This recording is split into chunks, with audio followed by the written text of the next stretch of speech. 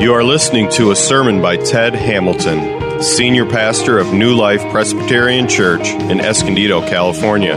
For more information about New Life, visit us online at newlifepca.com. That's NEWLIFEPCA.com. Okay, Palm Sunday. So we're taking a break from our preaching series in Acts and going to look at a text that deals with the original Palm Sunday, the day that starts what we now know as Holy Week, the day that Jesus entered Jerusalem to begin what was to be the final week of his earthly life. We're going to look at Mark's account of it, Mark chapter 11, verses 1 through 20. It's printed for you in the worship folder if you want to follow along there. And I'm going to ask if you're able to please stand for the reading of God's Word.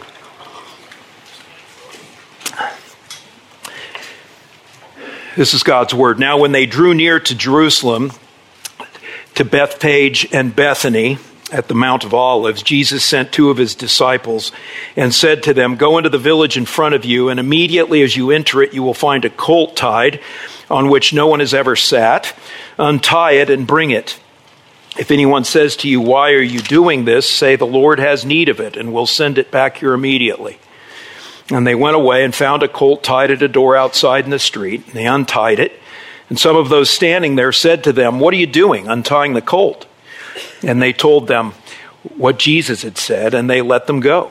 And they brought the colt to Jesus and threw their cloaks on it, and he sat on it. And many spread their cloaks on the road, and others spread leafy branches that they had cut from the fields. And those who went before and those who followed were shouting, "Hosanna! Blessed is he who comes in the name of the Lord. Blessed is the coming kingdom of our father David. Hosanna in the highest." And he entered Jerusalem and went into the temple. And when he had looked around at everything, as it was already late, he went out to Bethany with the 12.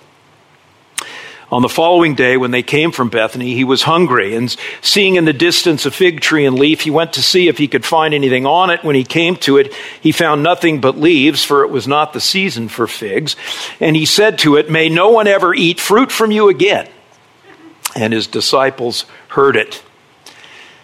And they came to Jerusalem, and he entered the temple and began to drive out those who sold and those who bought in the temple. And he overturned the tables of the money changers and the seats of those who sold pigeons. And he would not allow anyone to carry anything through the temple. And he was teaching them and saying to them, "Is it not written, 'My house shall be called a house of prayer for all the nations'? But you have made it a den of robbers." And the chief priests and the scribes heard it and were seeking a way to destroy him, for they feared him, because all the crowd was astonished at his teaching. And when evening came, they went out of the city. As they passed by in the morning, they saw the fig tree withered away to its roots. This is God's word. You may be seated.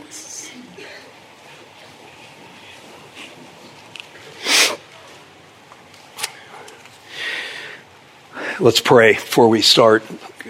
Gracious Heavenly Father, we do not live by bread alone, but by every word that comes from your mouth.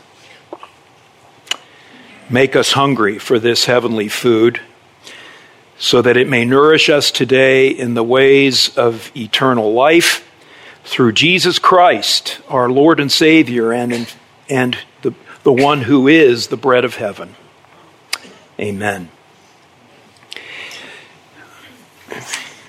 You can make a statement sometimes without speaking, right?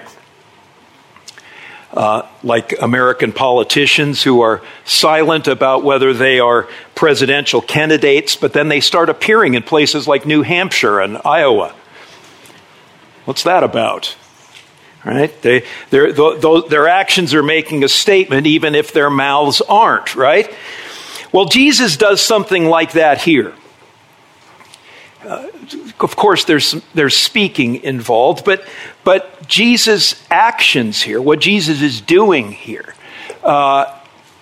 is making a statement, an important statement. You know, I've always sort of assumed that these two events that we just read about, the entry parade into Jerusalem and then Jesus' cleansing of the temple, were more or less spontaneous events, right?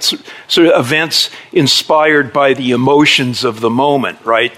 The emotions of the crowd in the case of the parade, and the emotions of Jesus as he goes into the temple and sees the business going on there. But that's not a right reading of those events, is it? They're not spontaneous at all. I mean, if you a fair reading of Mark's account would show that this was all deliberate. This was all planned, right? Carefully planned. You can see Jesus' careful planning of his entry into Jerusalem in verses 1 through 7. Right? He has it all worked out. Has his disciples go get this colt that he has identified. And then before Jesus cleared the temple, Mark tells us that he did a reconnaissance mission to the temple in the evening before he actually went into it, there at verse 11. See, so Jesus was deliberately planned these events in order to make a statement, in order to communicate to you.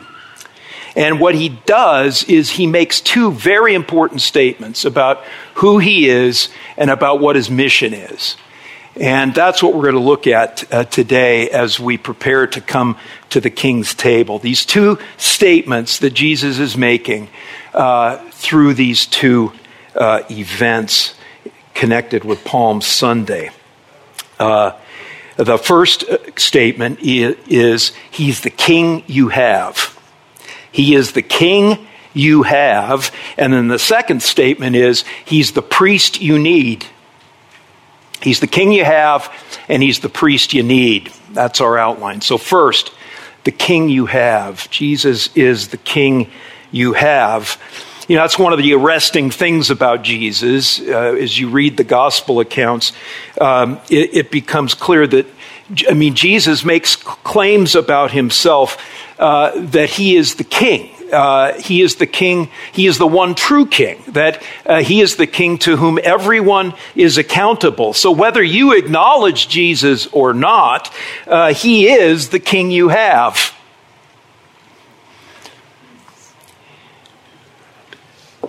Peter Jones quoted Zechariah 9 in his call today.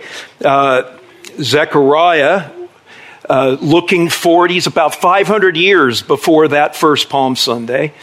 And he, as a prophet of God, is looking forward in time by the inspiration of the Holy Spirit and sees this thing, right? Rejoice greatly, O daughter of Zion. Shout aloud, O daughter of Jerusalem.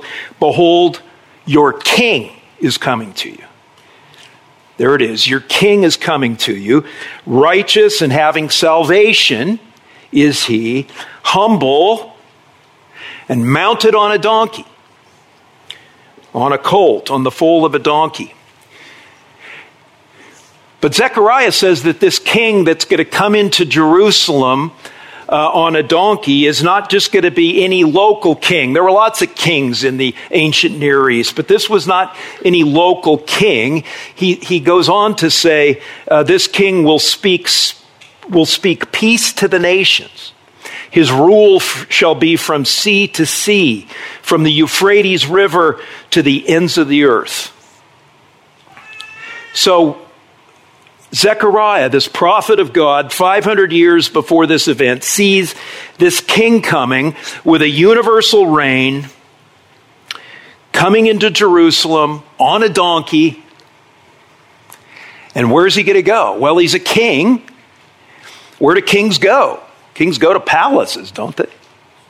Right?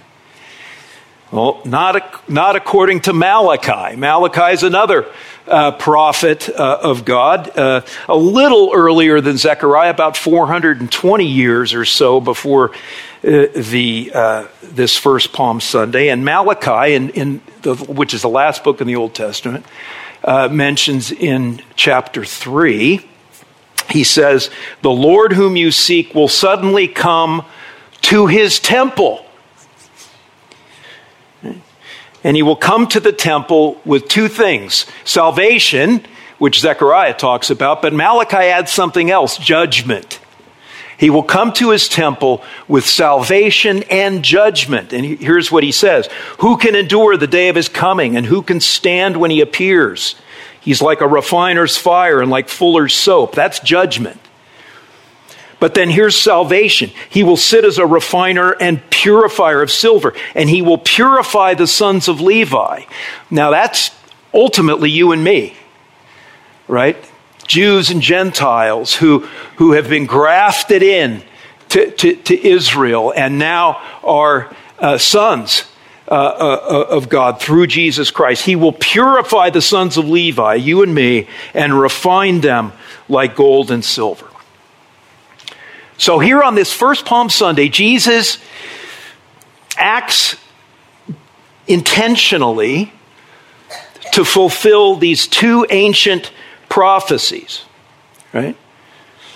Now, some of you may be wondering, well, did Jesus just fake this? Did he just know his Bible and just go around and start, randomly fulfilling prophecy? Well, the answer, of course, is no. A lot of the prophecies about the coming Messiah were not in Jesus' control at all. So no, it's not a case of Jesus, sort of trying to pull one over on us. It's Jesus taking the scriptures and using them to show them who he really is, right? He's this divine and universal king predicted by the Bible who comes with both salvation and judgment. But, it's interesting. Jesus didn't just on that day deliberately fulfill Old Testament prophecies. He also deliberately did not fulfill the expectations and desires of the people around him. That must have been hard. I mean, it would have been hard for me. I tend to be one who wants to please people. I like to fulfill the expectations and desires that people have of me, that are around me and close to me. Jesus didn't do that, right? The people in Jerusalem clearly wanted a national king, a king of Israel, right? They didn't want a king of the world. They wanted a king of Israel. They wanted a strong political and military leader who would drain the swamp in Jerusalem, right? Get rid of the Romans.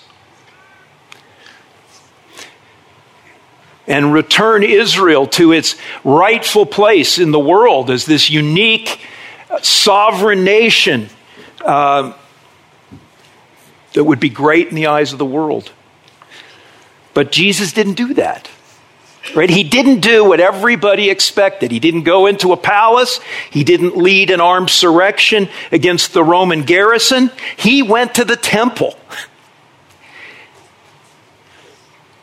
And he didn't go to the temple to worship, right? He acted against his own temple, right? For a lot of people that day, this was disappointing. It was confusing. They thought Jesus was the Messiah. What's he doing? Why isn't he taking on Rome? Well, 3 applications here for your life from what Jesus did here. First, don't do what the crowd tried to do, and that's make Jesus fit your agenda. Whether your agenda is personal or political, individual or national. There are way too many people today trying to enlist Jesus into their cause, put him on their team, make him the spokesman for their crusade. Jesus is making a statement here. He's the king. You and I fit into his agenda, not the other way around. Second, Jesus not going to the palace, not going and attacking the Roman garrison, but going to the temple as his first priority should tell you that for you, coming to terms with God is your most fundamental priority need. More important than your human relationships, more important than your politics. Those are important things, but secondary importance to your status with Lord, to your being reconciled with the Lord of the universe and on mission with Him, fitting into His plan, His agenda, His kingdom purposes. Third, and finally, it's very easy, isn't it, to equate power and influence with the things that the world says are powerful and influential, right? Money, resources, military power, connections, political power, a large number of social media followers. I mean, you name it, right? Jesus had none of it. In the eyes of Rome then, you can imagine the Roman soldiers looking at this parade and thinking how pathetic this parade is, right? In the eyes of Rome then, and in the eyes of Washington, D.C. and Wall Street and Hollywood and Silicon Valley today, Jesus is largely held in derision. He is someone to be laughed at. Just a pathetic, doomed man on a donkey. But don't be fooled by the wisdom of the world, and don't be fooled by the appearance of Jesus, right? Psalm 2 says about God, "He who sits in the heavens laughs, the Lord holds them in derision." You read Psalm 2, you have the worldly scoffers, the powerful people who scoff at God, laugh at God. Where is He? He can't do anything to me. And it says, "He who sits in heaven laughs, the Lord holds them in derision." That's the real truth. And the fact is that the weakness of Jesus Christ is more powerful than the greatest strength of people, armies, governments, and business. And when Jesus was at his weakest, when he was nailed to the cross, bleeding out, struggling for breath, he was at his strongest. He was just about to pull off the greatest cosmic rescue mission of all time. There is no one more powerful than Jesus Christ. And yet, as this parade shows us, there's no one more humble and approachable than Jesus Christ. It's just the opposite of the world, isn't it? Give someone a little celebrity here, give someone a little money here, give someone a little political power here, and what happens? Do they become approachable? No, it's the exact opposite, right? People become, the more power, the more celebrity, the more money, the more distant they come from regular people. You can't just walk in and see Jeff Bezos. You'd be wrapped up in an Amazon box before you knew it. Shipped off to, Rikers Island. All right? You can't walk into the White House. Right? You can't call up and see Kourtney Kardashian. Right? Celebrity, money, power, it distances us from people, but not Jesus. He rode a donkey. He's humble, he's approachable. He identifies with you. He knows what you're going through. He's lived what you're going through. Right? If you come to him, he will not turn you away. He's available to you 24/7. You just have to call on his name. And when you're in relationship with him and pursuing his agenda, his kingdom agenda, not trying to enlist him in yours, you actually get involved in something that is truly transformative, world transformative, because it transforms people.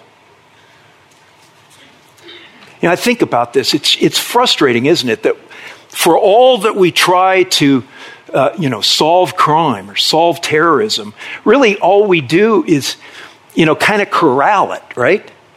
I mean, we can imprison terrorists, we can kill terrorists, we can bomb terrorists, but they will always pop up somewhere else.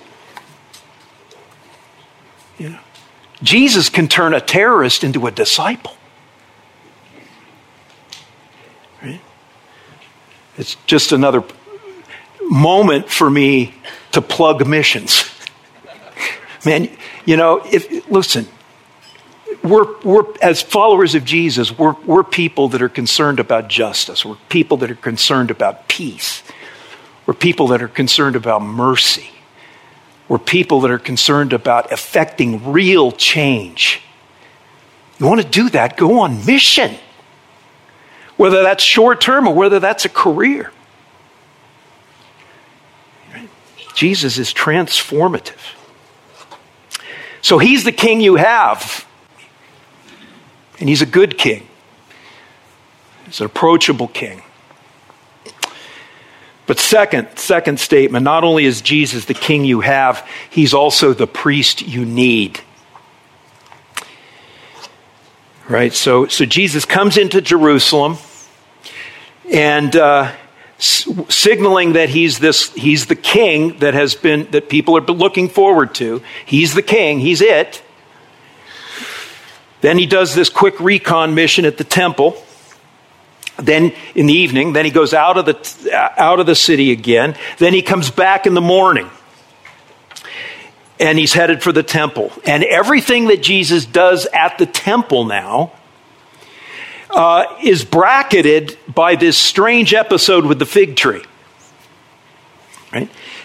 What's that all about? It is a strange episode. It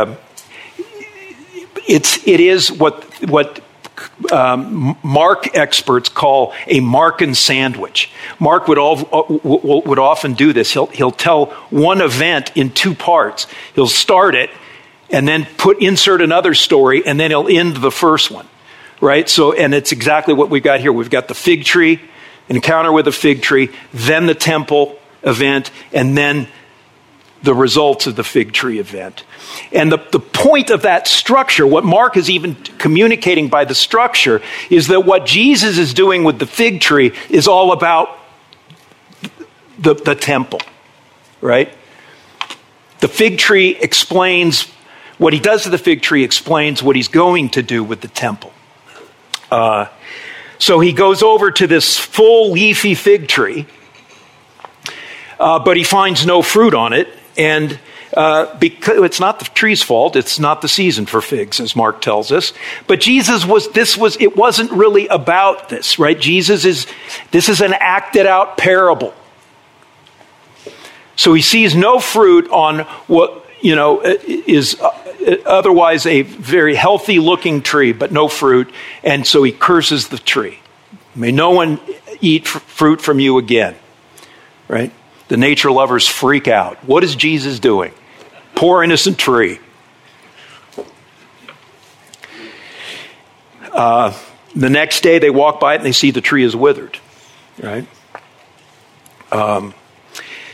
Well, Jesus is showing us with the fig tree what he's going to do with the temple. And the fig tree was a common image for Israel. Associated with the temple, right? If you read the Old Testament, you'll run into references. But Israel is like when Israel is good, it's like a healthy fig tree.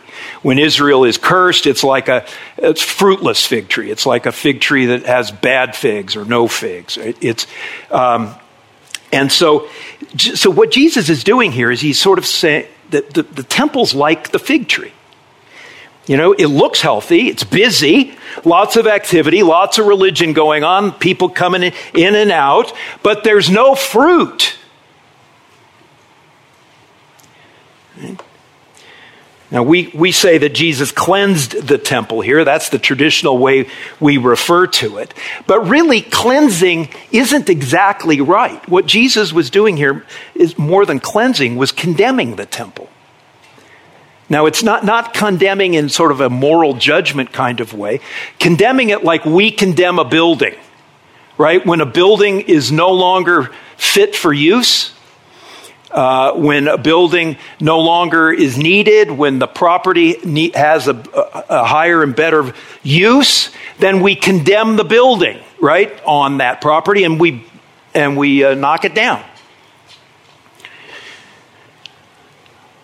Well, that's what Jesus is doing here. The temple's time has run. It's not producing fruit. There are problems here. There's a lot of religion going on, but there's not fruit. And really the temple's time has run, because what the temple has been symbolically pointing forward to for centuries has shown up. There's now a much higher and better than the temple, and of course that's Jesus, right? So Jesus goes to the temple, and it's one of the most powerful scenes in Jesus' ministry. It's the one I always liked when I was a boy in Sunday school. Jesus making a whip and knocking chairs over and tables over, and just making a big mess of things. It's a powerful moment, and most people think that interpret it as I did until I studied this just recently. That what the problem that Jesus was attacking here was the commerce going on in the temple, was the buying and selling and the currency exchange business. Right? There was currency exchange going on, and there was the buying and selling of sacrificial animals. Mark mentions pigeons here. Right? That was a necessary thing for the temple, right? You need, if you were to come in and make a sacrifice, you needed to have an animal. If you didn't have one, you could buy one there. That's what Mary and Joseph did. Pigeons were the sacrificial animal for the poor. Right?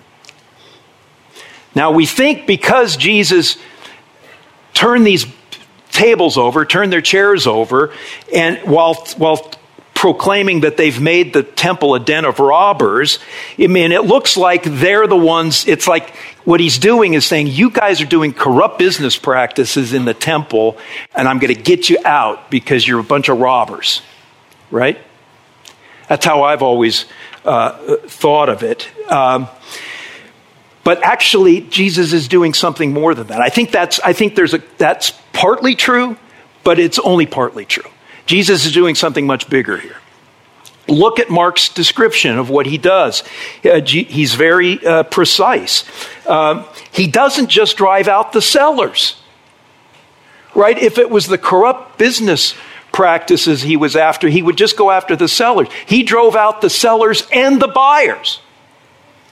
And the buyers were just regular people like you and me. Poor people. The people buying the pigeons were poor people, the kind of people that Jesus would normally stand with, right? He drove them all out. So basically, that's pretty much everybody. But he doesn't stop there. And then it says he doesn't allow anyone to carry anything through the temple. So not only does he toss all these people out, now he essentially stops the temple worship. Because to do temple worship, you've got priests going in and out, carrying things, doing things, and he's not letting them do that. So what Jesus has done here is really shut the place down. Right? And while he's doing that, he's saying two things, right? And he's quoting from two great prophets, Isaiah and Jeremiah. The first was, my house shall be called a house of prayer for all nations. By taking Isaiah's words and speaking them himself, of course, Jesus is once again proclaiming his divinity, isn't he? There he is storming around calling the temple his house. This is my house. And he says it should be a house of prayer for all nations. Now, this is something that is changing because Jesus is now on the scene, right? The temple had become a kind of had become exclusively, sort of nationalistic, exclusively Jewish in a way that pushed off and excluded other people inappropriately. Non-Jews, women, people with disabilities, sexually altered people, right? Now, there were laws about that, and they were partly the law, but Jesus is saying, nope, now that's not going to happen anymore. My house is a house of prayer for all people, all peoples. That's another way you could translate that. The doors are going to be thrown open here. And of course, we see that symbolically transpire, right? The moment he dies a week later, when the curtain of the temple, the curtain separating the Holy of Holies, where God is torn in two from top to bottom, right? Opening up access to God to everybody, right? So he says that, and then he says, not only is my house should be a house of prayer for all peoples, but you have made it a den of robbers. Now there he's quoting Jeremiah. Jesus didn't just come up with den of robbers. Now he's quoting Jeremiah. And he's quoting Jeremiah from a very specific place. Jeremiah 7. Jeremiah was preaching a sermon against the temple. There were corrupt temple practices. And he said, and what we discover, if you go back to Jeremiah's reference to den of robbers, what you discover is that the den of robbers is not where you commit the crimes, right? The den of robbers is where you hide from your crimes. You understand?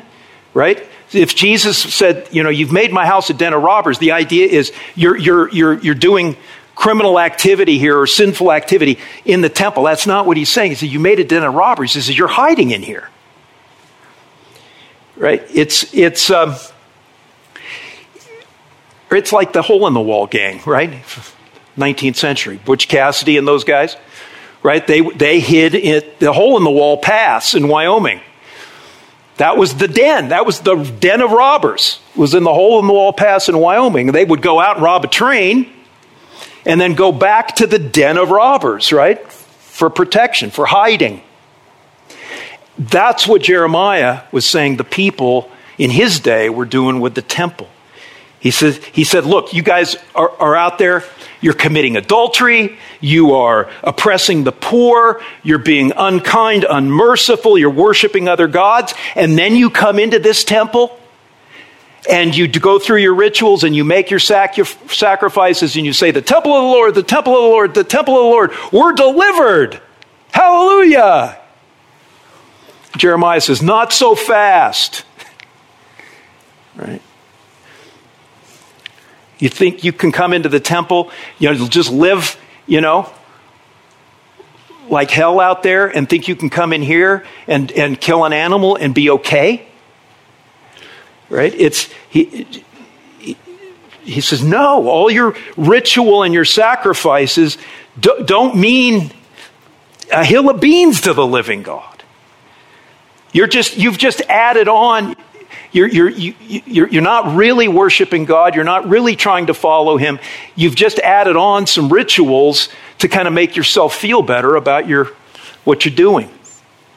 What was happening in Jeremiah's day was happening in Jesus' day.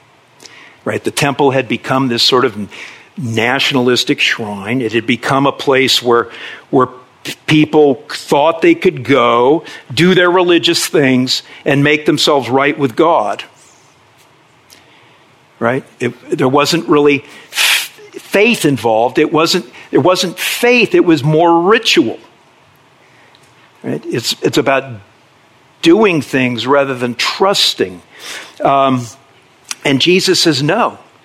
Right? If you know anything about Jesus, you know that the people he had the hardest time with were the religious people. The people that were, scrupulous, doing all kinds of religious activity, and who thought that by all of their religious activity, they would make themselves acceptable to God. And Jesus says, no, it's not about your religious activity. It's about me. Look, when you think about it, imagine the scene now. Jesus has tossed everybody out. He's stopped the worship going on. Nobody's carrying anything in or out. And there he is, probably more or less alone, standing in the midst of the temple. Now, just imagine that scene. What does that communicate? Well, what's the message he's trying to get us to understand? I think it's this. I'm the priest you need. Not only that, I'm the temple now. I'm the way to God now, not this building. The temple used to be where you meet with God. Now you meet with God through me. But he's saying something even more remarkable than that, isn't he? Because he's communicating not just that he's the temple, not just that he's the priest, but he's also the sacrifice that you need. He's the sacrifice. Now, how does he communicate that? Well, it's why he did Palm Sunday like he did, right? Jesus did Palm Sunday, his entry into Jerusalem, and he did this temple condemnation in a very public way, a very confrontational way, very direct way, very public way, very in-your-face way, right? Why? What was his agenda in doing that? He could have just walked into Jerusalem and everything had been fine. Why did Jesus do it this way? Well, you can figure out his agenda when you read verse 18. And the chief priests and the scribes heard it and were seeking a way to destroy him. That's exactly what Jesus wanted.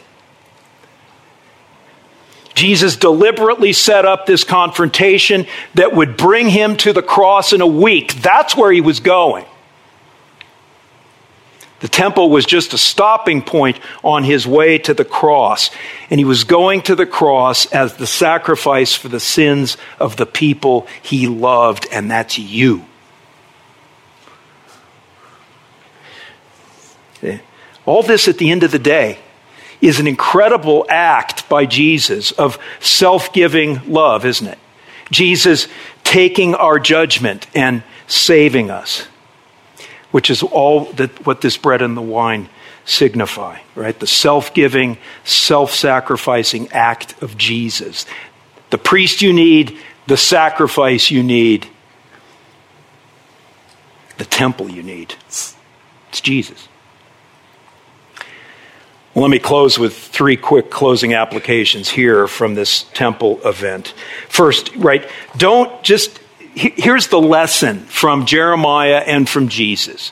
Don't think that just going to church and giving money and reading your Bible, whatever it is that you do to be religious, don't think that by itself makes you acceptable to God. It doesn't make you acceptable to God at all. Jesus isn't so much interested in your religious activity as in where your heart is. What are you trusting in? What's really important to you? What are your priorities? Where are your commitments? Right? Don't make New Life Church or any other church a den of robbers. Right? For too many people, religion is just one more add-on to an unchanged life. You just go on doing your thing, and then you come to church on Sunday, check that box off, and you go out Monday and you're just doing the same thing. And church just becomes a way you can sort of cover it, deal with it. Now, that's den of robbers stuff.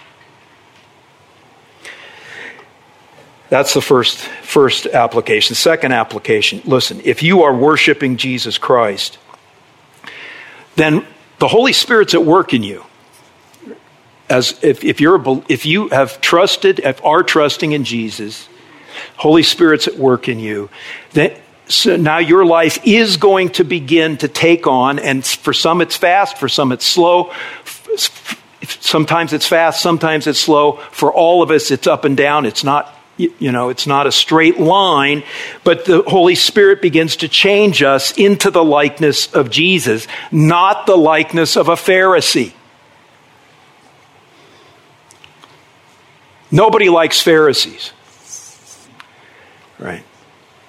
So ask yourself, this episode ought to cause you to ask yourself, listen, am I just going through the motions? Am I really not committed? I'm really not believing. I'm just going through a ritual. I'm just going through the motions. Or am I trusting in Jesus, and am I therefore then when I come to church and then go out from this church, am I living and loving and forgiving like Jesus? Is he transforming you?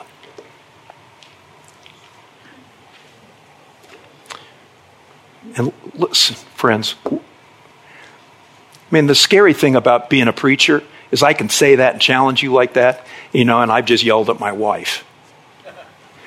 Right? I understand sanctification is not, it's not a straight line. We do like this. But the good thing is Jesus is humble and approachable, and he forgives us on that way, which is why we need to be forgiving people. Finally, third application. When the disciples saw the withered fig tree, and they were amazed, right? And they pointed out to Jesus, look, that fig tree you cursed, it's all dried up. And Jesus had one thing to say to Peter. And it's in the verses right after our text.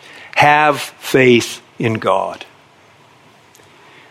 Which makes sense, right? When you think about it. It's what he had just done with the temple. Jesus says the lesson of the fig tree and the lesson of the temple are really the same. And the lesson is this: have faith in God, which is in another way for Jesus to say, have faith in me. Right? So as you come to the table, Christian friend, please don't put your faith in your faith. Don't put your faith in your religious activity. Don't put your faith in your own goodness. Don't put your faith in New Life Church. Don't put your faith in other people. Don't put your faith in your circumstances. Don't put your faith in yourself. Put your faith in Jesus, the crucified and risen priest that you need. He covered your sins, past, present, and future, with his blood. He made you acceptable to God. He justified you before God by his perfectly lived life on your account. Christian friends, may that absolute assurance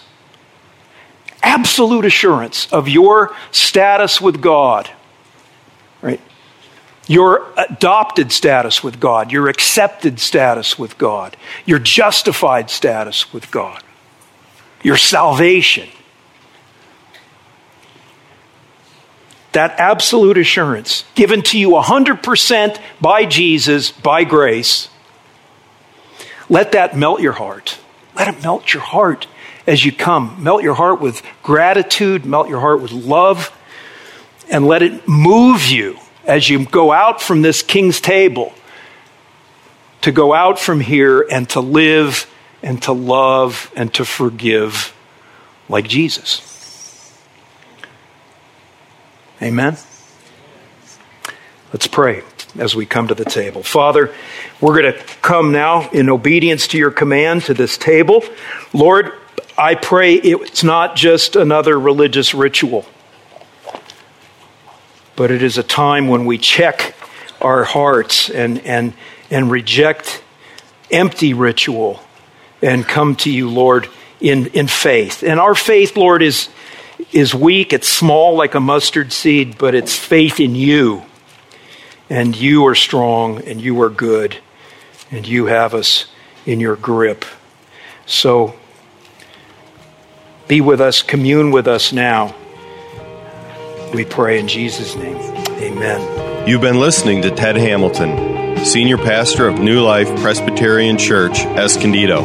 Please visit us in Escondido, California, or online at newlifepca.com. New Life Presbyterian Church Escondido reserves all copyrights as applicable by law. Thank you for listening.